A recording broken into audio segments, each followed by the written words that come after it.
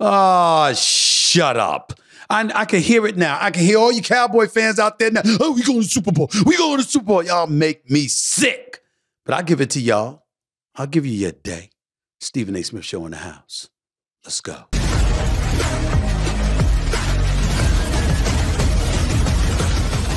What's up, everybody? Welcome to the latest edition of the Stephen A. Smith Show, coming at you as I love to do every Monday, Wednesday, and Friday, at the very least over the digital airwaves of YouTube. Thank you so much for supporting me, as you always have. Obviously, the subscriber base for the YouTube channel has eclipsed over 366,000, so I appreciate the love and the support. Keep it coming. I'm going to keep on coming. As usual, I'm in the studio thanks to our official studio sponsor, FanDuel Sportsbook. FanDuel, the official sportsbook and sponsor for the Stephen A. Smith Show. One of the other things that I wanted to get into is to also ask you to continue to make sure you like the show. Just click the bell to get notified for all of our new content on the YouTube channel, and there you'll have it. And while you're doing that, don't forget to pick up a copy of my New York Times best-selling memoir, Straight Shooter, a memoir of second chances and first takes. Make sure you check that out, and I'll leave it at that for now. Let me get right into it, and let me get this out of my way because I don't feel like throwing up, all right? I don't feel like throwing up. Dallas Cowboys look good Sunday. Did you heard me say it, okay? Did you heard me say it? You happy? You happy? Dak Prescott, CeeDee Lamb, they connecting. Dak Prescott, was it 25-31 for 31, 304 yards. CeeDee Lamb targeted 14 times, 12 receptions. We saw what he did, 158 yards. He was big time, no doubt, 2 touchdowns. It was against the Los Angeles Rams. We're just going to ignore that? Or we just going to ignore that? Last time I checked, they're 3-5. Last time I checked, they've got a few losses this week. Did they lose to Pittsburgh last week? With Pittsburgh struggling offensively, didn't they still manage to lose to the Pittsburgh Steelers? They've got a few losses on their docket this season. There's no doubt about that. Didn't we see the Philadelphia Eagles and Hassan Reddick close the deal against them in L.A.? By the way, they lost in L.A. to Pittsburgh. They lost in L.A., okay, to Philadelphia. They lost in L.A. to San Francisco. So let's not forget all of that other stuff, okay? So we got to get that out of the way. Matthew Stafford had a relatively decent day. Actually, I take that back. Only 162 yards passing, 13-22. Didn't have much of a running game. I'm looking at their receivers right now. Puka Nacua. Only 3 receptions, 43 yards. He's a rookie. We know what he brings to the table. Cooper Kupp, 4 receptions, 21 yards. If you're the Los Angeles Rams and you got Cooper Kupp and you've got Nacua and you still can't do but so much against Dallas's defense, all right? Got to give Dallas's defense credit, but also it says a lot about you. There's a reason you're 3-5. There's a reason you're 3-5. Getting back to the Dallas Cowboys, I will say this. That brother Micah Parsons is something special. 8 quarterback pressures, 7 of them in 2.5 seconds or less. This brother ain't giving quarterbacks a chance to breathe, okay? So we got to give him some love. We got to give their defense some love. DaRon Bland had another pick 6, his 3rd pick 6 of the season, and he's leading the NFL in that. We get it. We get it, okay? Even without Trayvon Diggs, this defense still has managed to step up and show you what they're capable of. I get it, okay? And when you combine that with the San Francisco 49ers losing their 3rd straight, this time having Brock Purdy back into the lineup, with Brock Purdy throwing for over 300 yards, and they still managed to lose the game, I got to tell you something. That's something to be concerned about. Purdy threw for 365 yards, a touchdown, 2 interceptions, 22-31. They still lost, okay? Had a touchdown to Christian McCaffrey as well. They still lost. George Kittle, 149 receiving yards. Brandon Ayuk, 109 receiving yards. And they still lost. And they still lost because I tried to tell y'all the Cincinnati Bengals are coming. Joe Burrow always starts off slow. Always starts off slow. Particularly in September and definitely in September and October, but ultimately they come on strong. Started off 0-2 last year, finished the season, the last 14 games, 12-2. So Cincinnati is a team to be reckoned with. I know that Lamar Jackson looks like an MVP candidate. I know that he's been balling. I know that the Baltimore Ravens are something to be reckoned with. But when I look at the Cincinnati Bengals, I still say they were the team to beat in the AFC North because I looked at Joe Burrow. But that's beside the point. That's not where I'm going. I'm going to go back to the NFC because I'm going to shock you. And if you're a Dallas Cowboy fan, you might want to sit down for this. You might not want to be standing up for this. You might want to faint, actually, which is why you shouldn't be standing up. I'm looking at things right now as they're unfolding in the NFC. This is the Dallas Cowboys' best chance of the Super Bowl in a long time. That's right, I said it. It's true. The Philadelphia Eagles, how are you squeezing by the Washington Commanders? How do you give up 31 points to that crew? How does that happen? I don't know. I don't know what to say about that. I don't know how to feel about that. Sam Howell is the quarterback. This brother, Sam Howell, threw for 397 yards against the Philadelphia Eagles defense. Sam Howell, 397 yards, passing. 4 touchdowns and just an interception. How the hell that happened? Now, Jalen Hurts answered the call, 319 yards, 4 touchdowns, not a single interception. They didn't run the ball that effectively, only rushed for 59 yards with DeAndre Swift having 57 of them. But that dude, A.J. Brown, 6 consecutive game, over 125 receiving yards, 8 receptions, 130 yards, 2 touchdowns. He's a man amongst boys, and Devontae Smith wasn't a scrub either. He had a touchdown, had 99 receiving yards and 7 receptions. I get it all. I understand it. Jahan Dotson, some dude named Jahan Dotson, 108 receiving yards for the Commanders. I'm looking at Philadelphia right now. You look suspect. I just brought up San Francisco, who's lost their 3rd straight. They look suspect. Okay, now Deebo Samuel has been out, and we get that, and we understand how pivotal he is to their success, but you certainly expected them to do something, and they've lost 3 straight. You didn't expect them to struggle like this, and we started the season saying it's really about Philly and San Francisco. We saw Detroit on the come up, and then we just fell for the okie doke. We saw them coming, and we said, yo, Detroit look good. They're going to be all right. And then they went on national TV last week and got their ass kicked. Now, that was just bad.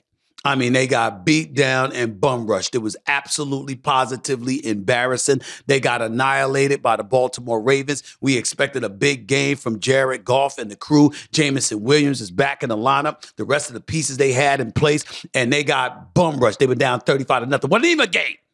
Wasn't even a game. So we understand that we had to come crash down to earth when it came to the Detroit Lions. And that has me thinking about the Dallas Cowboys. If Dak Prescott's going to look like this, and CeeDee Lamb is going to look like this, and Micah Parsons is going to look like this, and Deron Bland is going to ball like he's balling, making you forget the fact that Trayvon Diggs is out for the season. You still got Stephon Gilmore, as far as I'm concerned, a future Hall of Famer on one side of the corner. You still got a Dallas defense that can get to the passer, particularly with Micah Parsons being able to pressure the quarterback. You look at the NFC. I mean, this is their best chance. So why am I smiling? I tell you why I'm smiling. Because as I often tell y'all, what can go wrong will go wrong. Just be patient.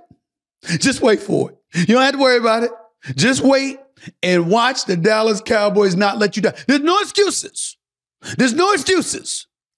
San Francisco looks suspect. Philadelphia looks suspect. Detroit looks suspect. We supposed to believe the Tampa Bay Buccaneers and the New Orleans Saints are going to make some noise. Minnesota just lost Kirk Cousins. They believe he's torn his Achilles. He's out for the year. His right Achilles. So you look at it from that perspective, one could easily make the argument that the Dallas Cowboys, maybe the path isn't clear, but the path isn't as difficult and as arduous as we suspected. And because of that, they don't have any excuses. But you see, you're listening to Stevie A right now. A man who knows the Cowboys very, very well. I study these boys. And I would like to remind you that they're at their best when they're the underdogs and when they're counted out. The second you heap expectations on the shoulders of the Cowboys, they fold like cheap bricks. And that's exactly what I suspect will happen. So y'all get all excited. Y'all be like my boy Mark Turner in New Jersey when he's sitting up there looking for me constantly every time the Dallas Cowboys win a game. But when they lose, I can't find them for weeks. Even his wife is looking for him. Okay? This is what goes on. Typical punk-ass Dallas Cowboy fans that they all around when they win it. But when they lose, You got to have an APB out for them until they get it together. And then after that, they go like this. You know we're going to win the Super Bowl next year, right? It ain't going to happen. But I'll give it to you. You're in a good situation right now. There is no denying that. I'll give you love where it's due. As I always tell you, I'm going to take questions at the end of every show. My studio is coming together. It should be finished in a couple of weeks or so. I'm targeting a mid-November start for my new studios, and I'm looking forward to showing you that in the days to come. So stick around and continue to support the show, and I'll keep it coming. Before I go to break, did you see the Tyson Fury Francis Ngannou fight last night or yesterday afternoon in Saudi Arabia? Did you see it? Did you see it? I saw it. Tyson Fury got dropped.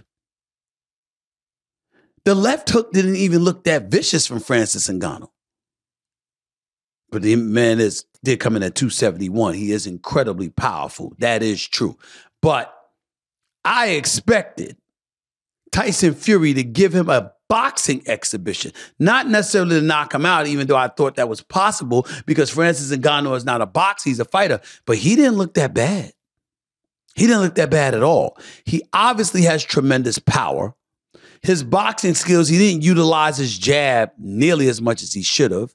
Maybe that's because he's about 4 inches shorter or so, and he didn't have confidence that he'd be able to get it to Tyson Fury. But the other thing is that even when he threw his right, it wasn't with the level of force that I suspected, where his feet was planted and he's coming in with bad intentions. But nevertheless, he still dropped the lineal heavyweight champion of the world, which is Tyson Fury, who came into the fight 33-0-1 against a dude that had never stepped into the boxing ring ever professionally. He dropped the lineal heavyweight champion of the world. That is what happened. And it just goes to show that with heavyweights, you don't play games. One punch can end you. One punch can take you out. And the reality is that Francis Ngannou is still learning, and he was missing a lot of shots. Here's where my respect for him comes in. Tyson Fury caught him with quite a few shots. And he kept coming. He kept coming. If Francis Ngannou really, really learns to box, the heavyweight division could be very interesting. This isn't the days of Muhammad Ali with George Foreman and Joe Frazier, and then as time went on, the Ken Nortons of the world and others. This isn't that time where the heavyweight division was considered elite. This ain't even the times where you had Mike Tyson, the Razor Ruddocks of the world, and others. This isn't that time. Evander Holyfield ultimately moving up to the heavyweight division. Hell, it ain't even the time when Lennox Lewis, Riddick Bowe, and Holyfield were all fighting in this division together. When you look at the heavyweight division, who do you really see? Am I supposed to get excited about Usyk? Am I supposed to get excited about Anthony Joshua, who's got a questionable jaw? I like him as a person, but the jaw is suspect. The jaw is suspect now. Ask Andy Ruiz. But then again, I shouldn't say that because Andy Ruiz can fight and he can hit. Now, he might look a little bit like a miniature fat bastard from the movie Austin Powers, The Spy Who Shagged Me. I mean, that's possible. But Andy Ruiz can fight. Good dude, great boxing skills. He can really fight. And he will knock you the hell out. Anthony Joshua knows a thing or two about it because he took him out in the first fight they fought against one another. So Anthony Joshua, Andy Ruiz, Usyk, I get it. And Deontay Wilder. I think Wilder took a lot of punishment from Tyson Fury. And I don't know what he has left after that trilogy where he got knocked down in the third, dropped Tyson Fury twice in the fourth, got knocked down in the seventh, and then finished off in the 11th. And he took a lot of punishment in that fight. I don't know how you recover from that. And by the way, I'm looking at Ngannou last night, or yesterday afternoon rather, and I'm sorry, but Saturday afternoon, and I'm imagining, what if that were Wilder he was fighting? Would he have been able to take Wilder's right hand? Because Wilder hits harder than Tyson Fury, even though Tyson Fury is hitting you with 280 to 290 pounds, and Wilder, the most he's been is 231, which is what he weighed for the trilogy against Tyson Fury. But for the most part, he would weigh in at around 212 in most of his fights. If he hit Ngannou, what would that have been like? But what if Ngannou had caught him? Because remember, Tyson Fury is a superior boxer than Wilder, and Wilder is a superior puncher. So if Wilder had gotten caught by Ngannou instead of Fury, what would that have amounted to? If Ngannou had gotten caught by those rights and it was coming from Deontay Wilder instead of Tyson Fury, what would that have amounted to? Those questions make it very interesting, because what it means is that Francis Ngannou should stay in boxing, because he could make some noise in the heavyweight division in the UFC anymore. What better place is there for him than the sport of boxing? It might be 5-minute rounds. In boxing, it's 12 3-minute rounds. It's 11 additional minutes. But those 3 minutes plus the rest might make up for 5 straight minutes, especially when dudes don't get to wrestle you to the ground. They got to throw punches. I'm just saying. You're listening live to the Stephen A. Smith Show right here over the digital airwaves of YouTube. I'm not going anywhere. I'm coming back with some more material, because obviously there's a little NBA action to get into in regards to Joel Embiid, James Harden, and of course, the Los Angeles Lakers and yours truly. People had a problem with me about something I did when it came to the Los Angeles Lakers. Well, you know me. I'm here for it. So don't touch that dial. Stick around. You're listening live to the Stephen A. Smith Show right here over the digital airwaves of YouTube. Back with more in a minute.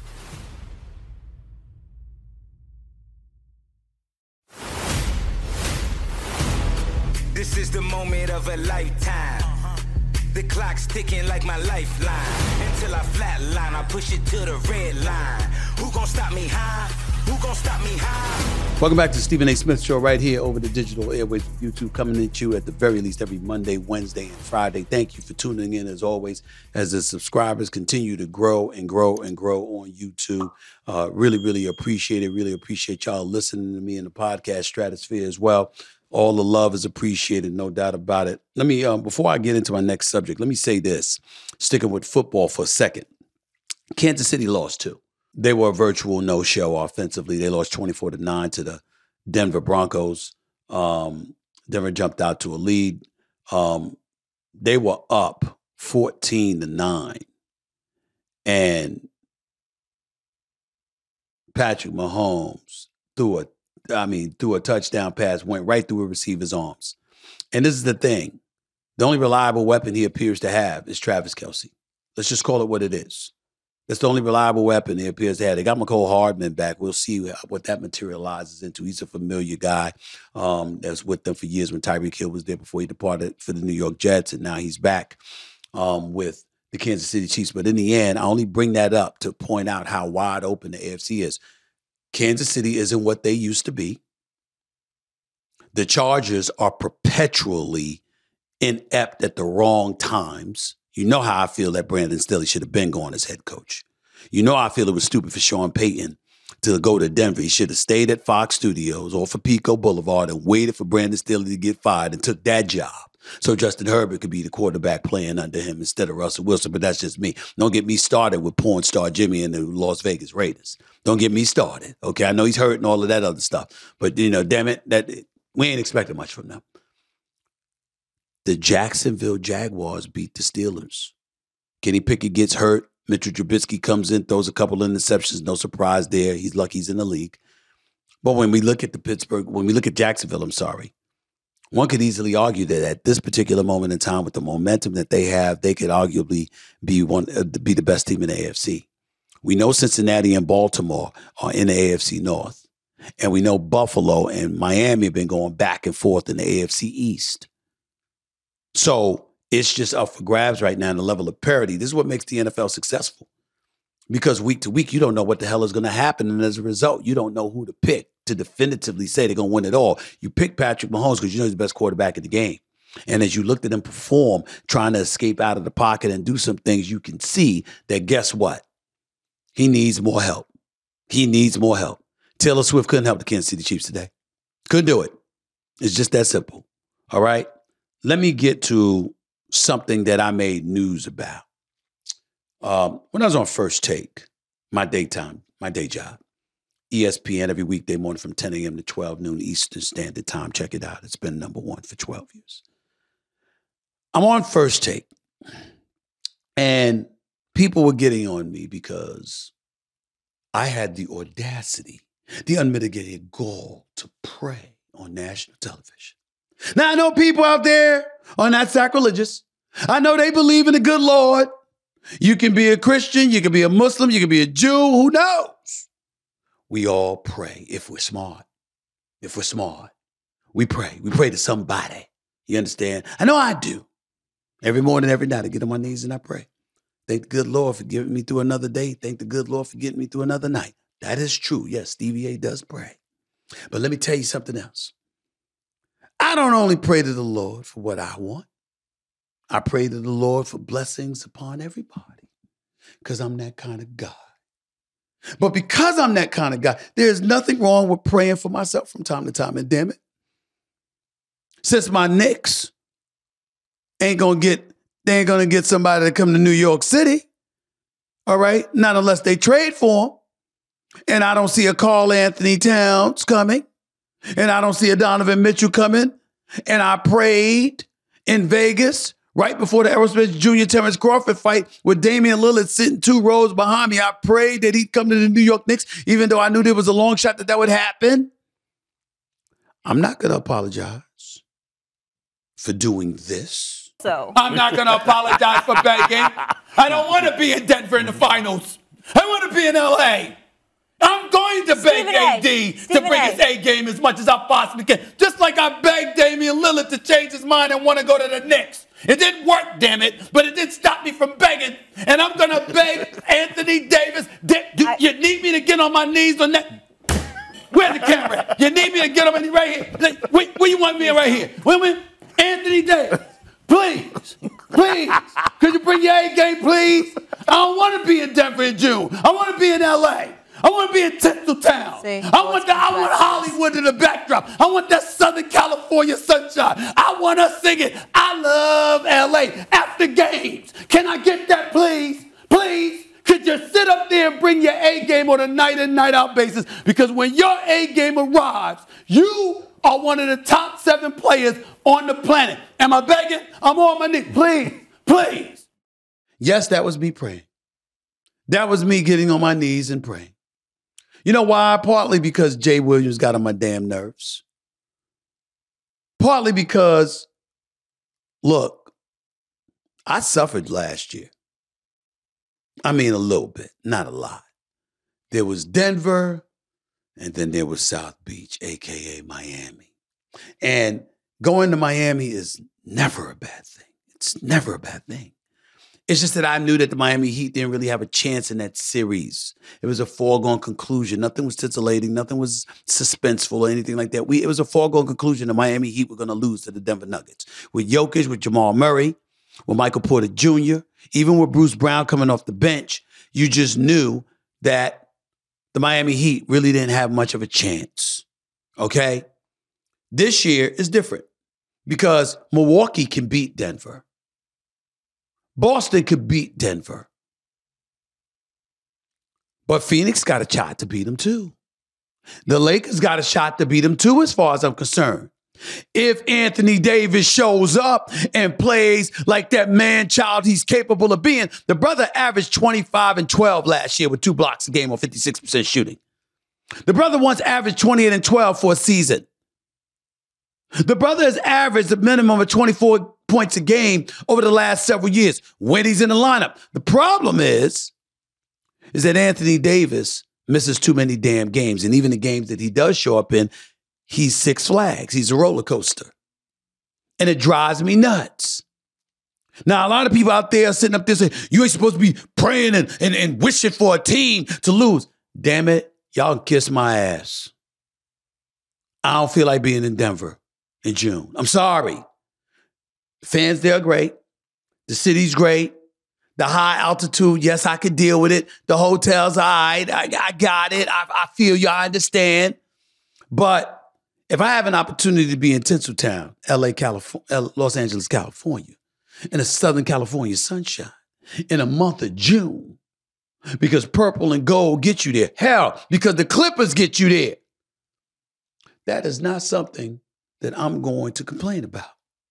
Would I rather be in LA than Denver? Yes. Would I rather be in Phoenix than Denver? Yes. It is true. I'm not apologizing for it. I'm not apologizing for it. I'm not going to lie to you. I'd rather be in Sacramento than Denver. That's right. I said it. And of course, you know I'd rather be in Golden State than Denver. Even though I will admit, I understand modernization kicks in. You know, upgrading is inevitable. It's America. We love to embellish. You don't stand still and do it the same old. I get it. But I got to admit to you, I miss the Warriors being at the Oracle. I really do. When I think about the Warriors, San Francisco, I mean, Chase Center spectacular, no doubt. But the Oracle was something special. I mean, when Steph and Clay and them brothers used to drain threes in that arena, yo, that was different level. My producer knows, you know I'm right. You know I'm right. And you know I'm right, Greg. I'm telling you, the Oracle was different. It was special. And I'm here to tell you right now, for me personally, I would much rather be at the Oracle than the Chase Center, but I'd much rather be at both instead of Denver. Now listen, we have the right to our own proclivities and our own preferences. I talked to y'all about that on many, many occasions. If you don't want to be in Denver, you don't want to be in Denver. I'm not going to throw shade on the organization. I'm not going to throw shade on the players. I'm not throwing shade on the city. I like to be where I want to be in June, preferably really, really nice, warm weather, sunshine, beautiful restaurants and all of that good stuff. That's just me. That's just me. That's just the way it is.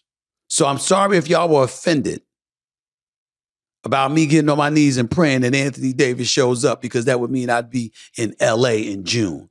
But my response to you would be to get the hell over it. I'm not apologizing to anybody.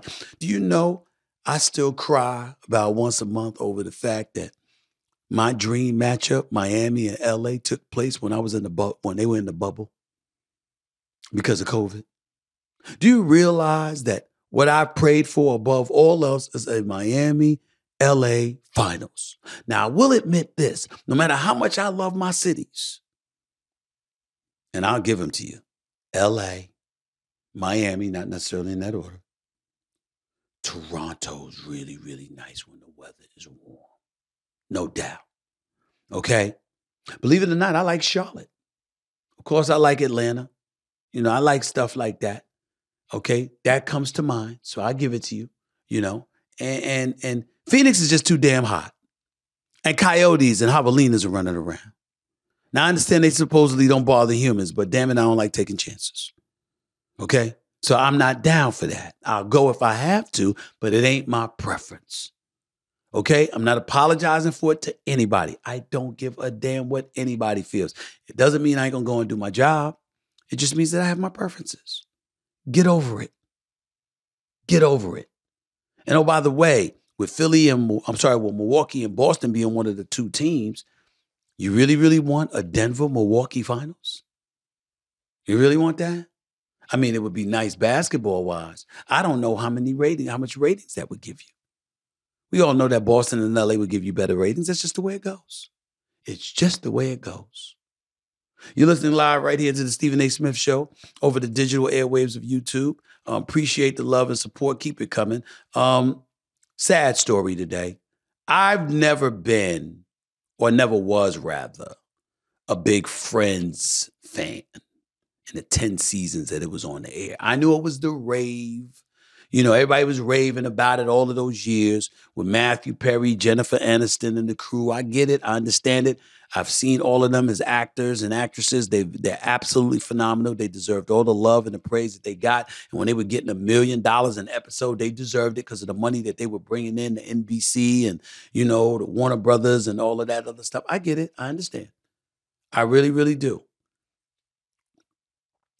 But Matthew Perry, even though I didn't watch that show all the time, how could you not know Friends?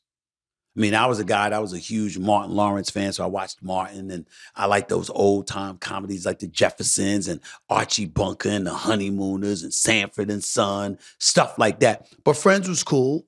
I watched it occasionally, myself. Everybody Loves Raymond and Seinfeld to me was preferences over Friends, you know, in terms of my favorites or whatever that I watched over the years. But how do you not know Matthew Perry, and how could you not love Matthew Perry? I love seeing him in the whole 9 yards. Back around 2000, 2001, whatever it was, with him and Bruce Willis and that actress Natasha. I forgot her last name, but she was gorgeous back then. I don't know what she looked like now. But Matthew Perry was, you know, a tremendous actor and really funny, very, very talented. He passed away Saturday at the age of 54, found dead in his hot tub. Cause of death at this particular moment was unknown. Drugs were not found, but according to the Los Angeles Times, no drugs were found at the scene. But a source told the Times prescription medications were recovered at the home. So hence toxicology report, that'll be a part of the investigation. It's at a time like this, you know, your heart goes out to his family, his parents, his friends and loved ones. I remember watching an interview that he did with Diane Sawyer when his book was coming out. And did you know that interview, the release of that interview, was a year to the day that he passed away? It was released last year on October 28th, and he passed away on October 28th. So, you know, you just think about the irony of all of that, and there's really not much to say. You know, gone too soon. And we talk about all, you know, the problems that people have. When you watch the Diane Sawyer interview, it's very revealing, very telling. He's talking about how he once took 55 doses of Vicodin. 55 in one day. Ladies and gentlemen, I took one. I think 2 in one day one time. I felt like heaven. Heaven. I like heaven had arrived. I've never felt that at ease and comfortable in my life. When my doctor told me after my knee surgery I had to get off of that, I almost cried. I mean, actually after my shoulder surgery, not this shoulder. It's not the first time I had surgery on my shoulder. When he told me he had to get off that, I almost cried. I say all of that to say that some addictions you can understand. We're not excusing it. We're not condoning it. We're not saying it's okay. I'm just talking about a level of compassion and understanding for the Matthew Perrys of the world and others. See, when it comes to cocaine and heroin and stuff like that, there's not a lot of sympathy that emanates from somebody like me, because my attitude is very simple. You can't get addicted to something you never try. So what the hell are you doing trying cocaine for? What the hell are you doing trying heroin for? But when it comes to pills and pain medication, we got to understand where that starts, where that emanates from. You're not feeling well, or you had a surgery or something, and a doctor prescribes this for you, and all of a sudden you take it. How your body reacts chemically depends on person to person. You can't definitively say it's going to affect each and every single individual the same way. You can't do that. So how it starts matters, because then what your body is craving is what your body is craving. And you can find yourself in a rut. And ultimately, that's what ended up happening to Matthew Perry to some degree. I don't know whether doctors were involved, drug dealers were involved, or whatever the case may be. But go watch the interview with Diane Sawyer from October 2022. It's very revealing. And all I can say is that my heart goes out to him and his loved ones and his family. We're all human beings. We're all children of the Lord. And at some point in time, it's our time. And it's just sad. And, you know, as a parent, you're never supposed to watch your child leave before you. But that's what happened here. And so when you see people talking about him or whatever, it's one of those things where he went through a hard life and what have you. But, you know, it seems like the pain that he inflicted was on himself, not on anybody else. And that he had his own demons that he was battling. And somebody like that always warrants our compassion. I don't have too much compassion for people that hurt other people. When you afflict others because of whatever issues you may have, I don't have the greatest patience for that. But in this case, that wasn't the situation. And so it's just a shame because he was such a talent, such a great talent. And he's gone. Matthew Perry, dead at the age of 54. Our thoughts and prayers are with all his loved ones and his family. Back with your questions right here on the Stephen A. Smith Show in a minute.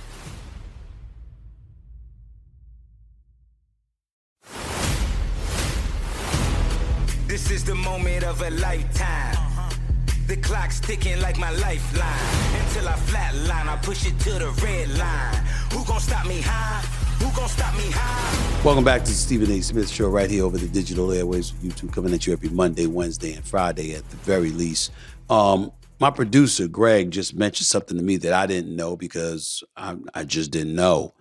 When you bring up heroin and we talk about you can't get addicted to something that you never try. And I brought up cocaine. That was one element. I mentioned heroin, which is another. Made a very valid point. Appreciate the education. Usually heroin use is a result of folks getting prescription medication like Vicodin, Percocet, stuff like that. And they're looking for that feel to emulate and duplicate that feel. And heroin purportedly is cheaper than those prescription drugs, which is how folks end up on stuff like heroin. I never knew that. I didn't know. I never knew. Okay? But I can tell you this. I've never craved a drug in my life other than Vicodin. I mean, when I took that Vicodin, man, when the doctor told me I get to get over that, I wanted to cry. I wanted it bad. I was hot. I was like, what? Why? I'm still hurting. I'm still hurting. I was lying. I wasn't hurt. But I wanted the drug because it just made me feel so good. And it was the best sleep that I had, too, when I went to sleep. I mean, I ain't going to lie to you. I mean, that damn thing might have been like Skittles or Sweet and Sour Patches to me. I'm just trying to tell you. I'm just being honest with you. Crunchberry, yeah. It was that good. So When people talk about, I remember whether it was Brett Favre or others, and they would talk about the pain medication and stuff like that. I'm always sensitive to that stuff because I understand that level of addiction that people are alluding to, and I just wanted to say that. Let me go to the questions before I get on out of here because I know some of y'all have it. You know, some of y'all be getting on my nerves with the questions. I can't wait until my live phone system is reinstituted when I move into my new studio because I like your calls. Ain't nobody running, ain't nobody hiding. I love taking your calls because I will curse your ass out. I will not hesitate, but I'll also be a very, very nice guy too. Depends on what mood I'm in and what you bring out of me. It really, really does. Anyway, let's get to it. At Sebi Chan 24. He writes, Stephen A., do you think it's a good idea that the Lakers pursue James Harden? Because D'Lo is a good player, but he is not good playmaking. That's why LeBron setting plays against Suns.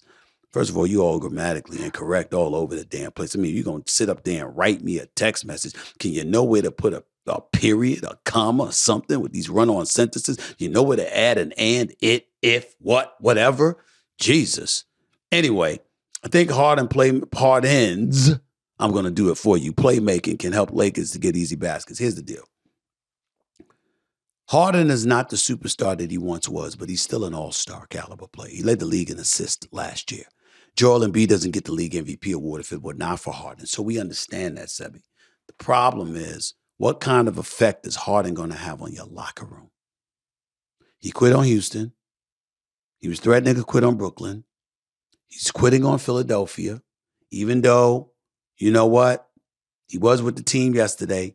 The bottom line is that it's a bad situation and his reputation is being damaged. And you got people that are iffy on it. If you're the Los Angeles Lakers, you've built a team that has chemistry. They get along with each other. They like each other. They got to the Western Conference Finals last year, etc. I mean, let's put it into perspective. Why bring him into that? I will say this, though. My faith in D'Angelo Russell is diminishing by the game.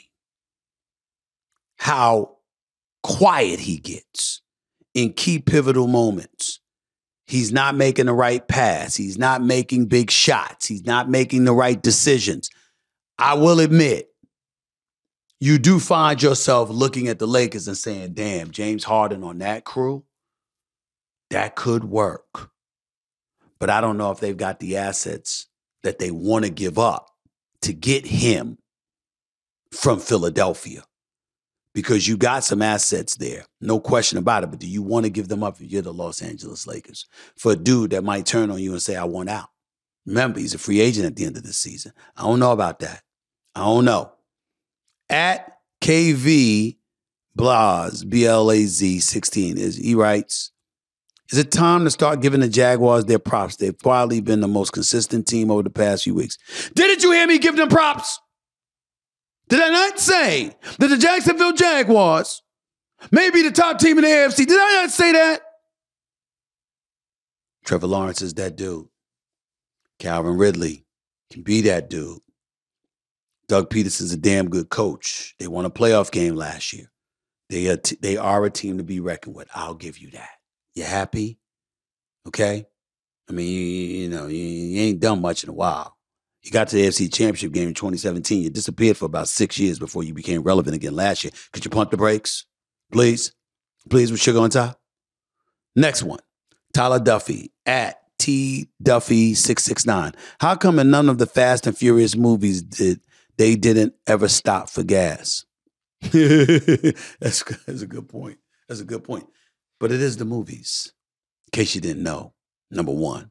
Secondly, when you're producing a movie, would you really have wanted 2-3 minutes of the movie taken away from the action to watch them pumping gas?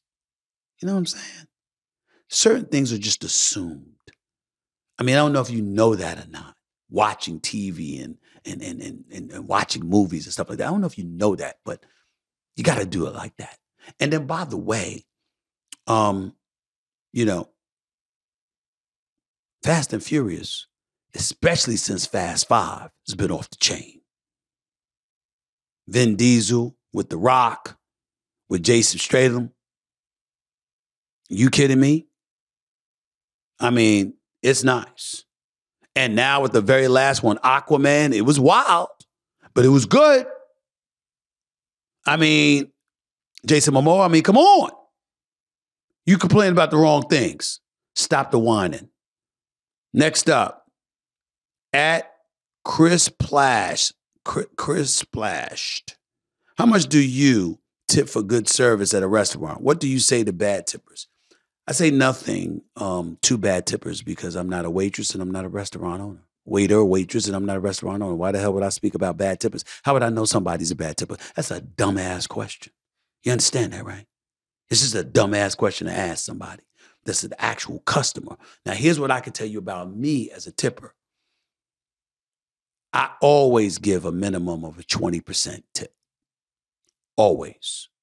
Because this is how people make a living. And they provide a service. Some are better than others. But I always give a minimum of a 20% tip. And most times I give 25%.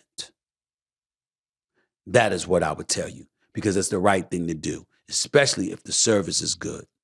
I mean, if you're going to go out, pay. Stop being so damn cheap. How about this? At NFL Beatster. How bad is Zach Wilson? And who's worse in their current role, Zach Wilson or Brian Dable? Well, Zach Wilson is not very good, but at least the Jets are winning games. That's number one. They're 4-3 on the year now. Number two, Brian Dable. He is the reigning coach of the year. They were just 9-7-1 last year. I think you got to look at Daniel Jones. I think you have to look at them being bereft of weapons. I think you got to look at the New York Giants, and the season is a wash because they don't have anything. I think they had like -5 passing yards on Sunday. They were awful. Awful. They just don't have anything. Sometimes it's about the fact that you just don't have the talent. And I think in Brian Dable's case, that is the case. You don't have the talent. Now, the question is, who the hell is responsible for giving quarterback Daniel Jones $40 million? That's the damn question. Who gave that brother $40 million? Who signed off on that? Because we all know he didn't deserve it. And here's the ignorance. Who was going to give him $40 million? If Daniel Jones wasn't quarterbacking for the New York Giants, you tell me what team out there was going to say, Daniel Jones, come here, let me give you $40 million a year. Let me give you a 4-year, $160 million deal right here. Who's going to do that? You are what the market says you are. And if there's nobody out there that was going to give you that money, why should somebody give it to you? That's the mistake that Brian Dable made. And I think that's how we got to look at it. I got to get on out of here. It's a lot going on this Monday, so it's a lot to get into. Monday Night Football game coming up. You got NBA action coming up. You got this, the week progressing. There's a lot of stuff that's going to go on. There's some people getting on my damn nerves. So you'll see me getting into some stuff in the days to come. Make no mistake about it, because people like to agitate me. And you know what? It works. What they don't realize is that it works for me better than it works for them. Because exhaling could be cathartic. Look up the word if you don't know what the hell it means. I ain't got time to tell you. I like it. I like people getting on my nerves from time to time. So I can go the hell off and exhale. Because I feel better that way instead of holding stuff up inside and letting it itch away at you. I don't feel like doing all of that. I like to let it out. But I let it out when I want to. Not when others are trying to make me. So stay tuned, stick around, because you never know what you're going to get from the Stephen A. Smith Show. Until later, y'all. Peace and love. I'm out. This has been a presentation of Cadence 13, an Odyssey company in association with Stephen A. Podcast Productions. Episodes of No Mercy are available now for free wherever you get your podcasts.